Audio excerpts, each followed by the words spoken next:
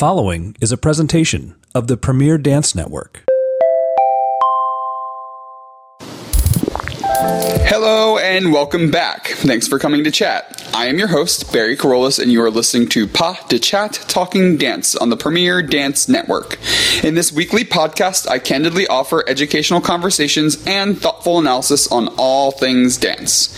With my vast background as a director, choreographer, instructor, and dancer, I am happy to share my 14 years of experience with you, whether you're a professional dancer or just listening in for an insider's look into our fascinating art form. So put your earbuds in, grab a cup of coffee, sit back, and let's talk dance. If you've been listening in the past few weeks, you are all well aware that I have been away on a South American honeymoon with my hubby. I have pre-recorded 3 quick concept podcasts, the Flashcast, to make sure that you all get great content and I get a great big break from over 4 years of non-stop media work. Well, congratulations! You've made it to the last Flashcast before I get back. So stay tuned next week for a regular speed, regular length conversation on dance. If you're listening as soon as this releases, imagine me sauntering the streets and breathing in the culture of the Paris of the South in Buenos Aires, Argentina, or Argentina, if you wish. I'm curious what I'll be wanting to talk about when I return after all the experiences that I've had while all down south. Alrighty, let's go ahead and launch this Flashcast. Back in August, I asked my listeners to share certain questions that they have with me for my first Pa de Chat Talking Dance Q&A. I got a handful of fun questions to answer, so let's get straight to those. Our first question comes from Kathleen, who is from Orange County, California. And after listening into our recent podcast about shaming artists into normal jobs, she felt inspired to write in with a related question on supporting a kid with dreams of a career in the arts. She has a grown 24-year-old son who is in the early stages of a career in composition and performing. So he composes, I believe, on the keyboard, and then he also sings his work. Kathleen told me that her son is still working to support himself fully, which means that she and her husband sometimes cover rent, pay for flights to visit home, and at times even give early advance birthday gifts that include music equipment. Kathleen asks, what would you have wanted to say to your parents early in your career about how to best support you? It's a great question, so thanks for writing in, Kathleen. First off, I'd like to commend you on your willingness, patience, and generosity in helping your kid strive to achieve his dreams, not achieve. Not every parent can resist the urge to put their kid on the path that they think they should be going down. Some parents feel that their kids need to be in a high-paying, high-profile job like a doctor or a lawyer or politician or things like that, but I really do give you a round of applause for supporting that. I think if I could have told my parents what I needed for them to best support me, I couldn't have really told them anything aside from what they gave me. Really, I was lucky that I had parents that did anything and everything they could do to support me towards achieving my career. Everything from taking me every day to my dance studio, even allowing me on some weekends I lived with my dance teacher.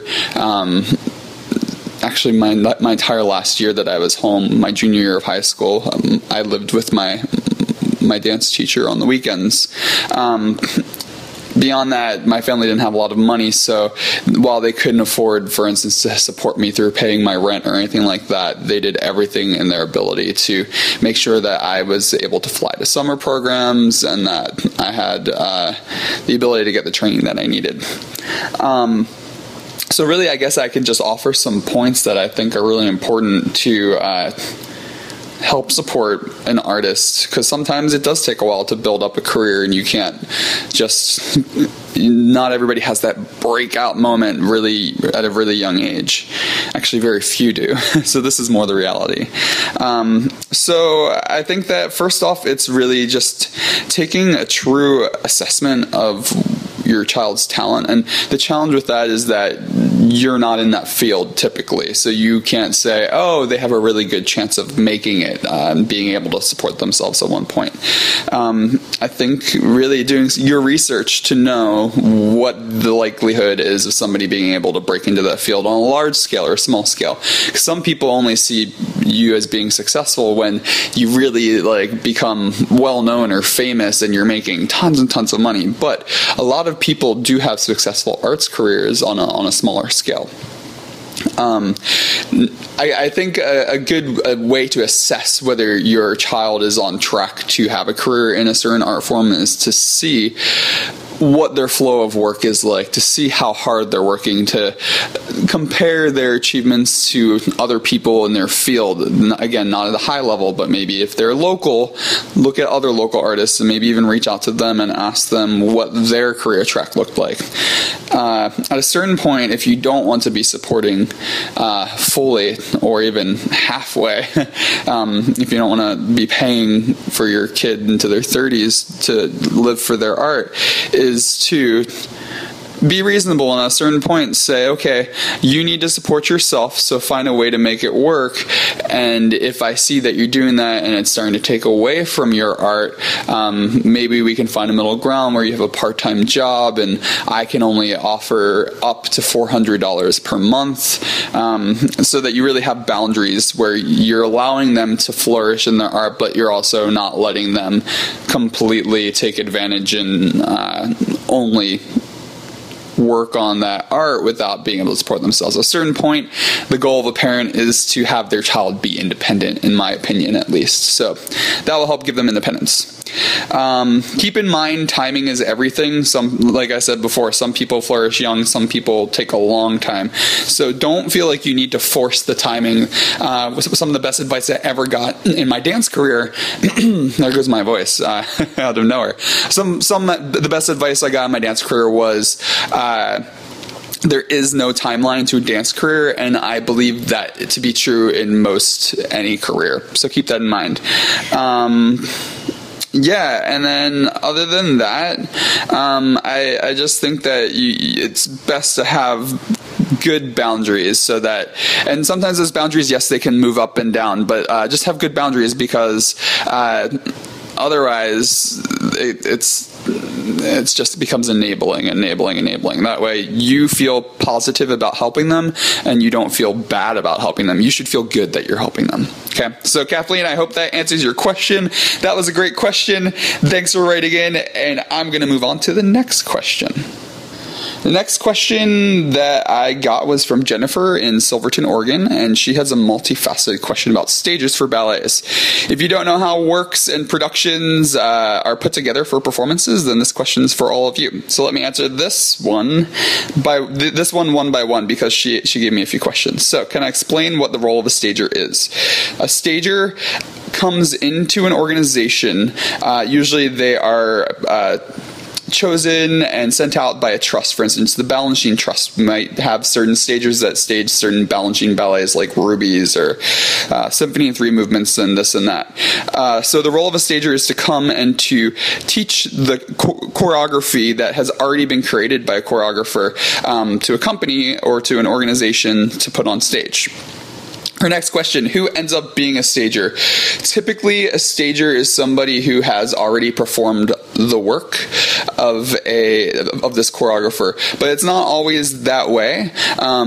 At times, maybe a ballet master that has already staged the work, or if a choreographer has a confidant that works by their side, often those are the people that end up staging works. There are times that a dancer might be brought in and taught how to stage, or a stager might be brought in and taught how to stage, but that's not typically the case.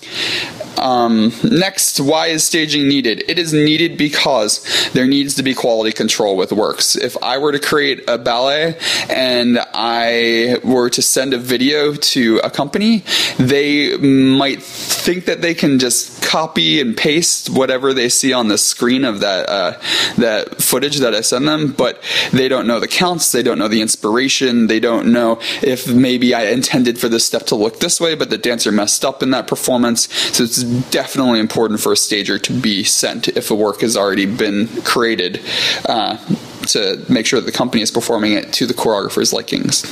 Lastly, how is the role distinct between an artistic director or a ballet master?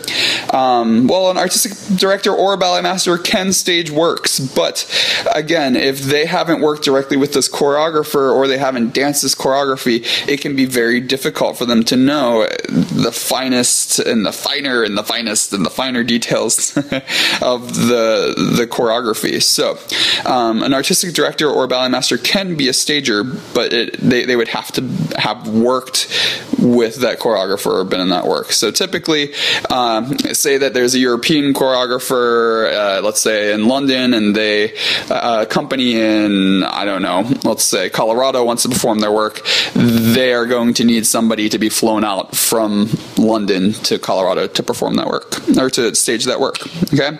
Hope that answered your question, Jennifer. Thanks for writing in. It's a really good question. Okay, last one. And I'm afraid I'm going to go over my 10 minutes for the Flashcast, but I'm trying. Okay, next question. It is, this is actually a fun one. Rachel from Birmingham, Alabama wrote in asking, if I turn my music in iTunes on shuffle, what are the first 3 songs that play? I'm going to do this live right now, so we'll really know what happens. I'm going to be really disappointed if it's all ballet class piano music that starts playing, because I've been told that in many of my contemporary classes, my students have told me that I have really interesting taste in music, and I feel like I need to prove that to you. So, okay, let me turn my iPad to music, and we're gonna go ahead and do this.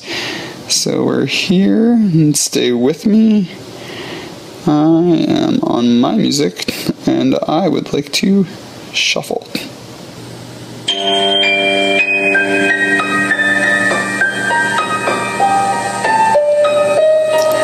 Alright, looks like the first song that came up is called The Highest Point in Elbert County. That's E-L-B-E-R-T County. And it's work by Greg Haynes, H-A-I-N-E-S, from the Moments Eluding album, which is some beautiful, I'd say it's newer, minimalist music, mostly piano. Okay, let's see what's next. Ooh, I have a lot of non-classical music, but I don't know what's happening right now. Well, it's a show for the ballet audience. This one is Shostakovich Piano Concerto. And which one is it? Let me wait for it to scroll. It's Shostakovich Piano Concerto No. 1 in C minor, and I believe that this is actually the same music that Christopher Wheeldon used for his Mercurial Maneuvers. Great piece. Okay, moving on. No, it happened! I knew this was gonna happen. This is the Plie music from David Howard's A Covent Garden class. I'm doing one more because I need to prove that I don't have only ballet music on my iPad. No, I'm going to keep on searching. I can't find anything good. Okay, anyway, of course, only ballet music shows up. I have so much music that is popular, and also I'm obsessed with, I call it minimalist electronic music, ambient electronic, chill out, also some just really interesting electronic music. So I'm sad that none of that showed up. So that's what we got. Thanks again. Thanks again, Rachel, for suggesting that I do that and show my music. That was interesting. Okay, there you have it. Our first Pada Chat Flashcast Q&A. Hopefully I'll be able to do these every couple of months. So if you have any questions you want me to answer about dance, art, or even anything random about myself, feel free to send me a message via my contact page on my website at www.barrycarolus.com. You can also tweet me at Bariscos on Twitter using the hashtag TalkingDance. I hope you enjoyed listening in and talking dance with me. If you enjoyed this chat, please feel free to share, rate, and review our podcast on iTunes. Every bit of extra visibility helps keep these podcasts running. And if this didn't fulfill your dance fix, check out my sister podcast on the Premier Dance Network. New hosts from your favorite dance companies are being added monthly. Don't forget, you can contact me via my website I mentioned earlier for choreography, classes in ballet or contemporary technique, and for speaking engagements. Also, if you want to connect with me to see where I'm choreographing, teaching, and what I'm doing in my everyday life, you can follow me on Facebook, Instagram, where my name is B. Carolus, or again on Twitter at Bariscos. Also, be sure to subscribe to my blog, Life of a Freelance Dancer, where I've been writing about working as a freelance artist for over 4 years. I also have 2 YouTube channels, B. Carolus featuring my choreography, and Choreography featuring my choreographic web series that tells the life-defining stories of professional dancers through revealing interviews and choreography. Thanks for listening in to Pas de Chat. I hope you return next Friday to talk dance with me, and remember to go out and support your local dance scene.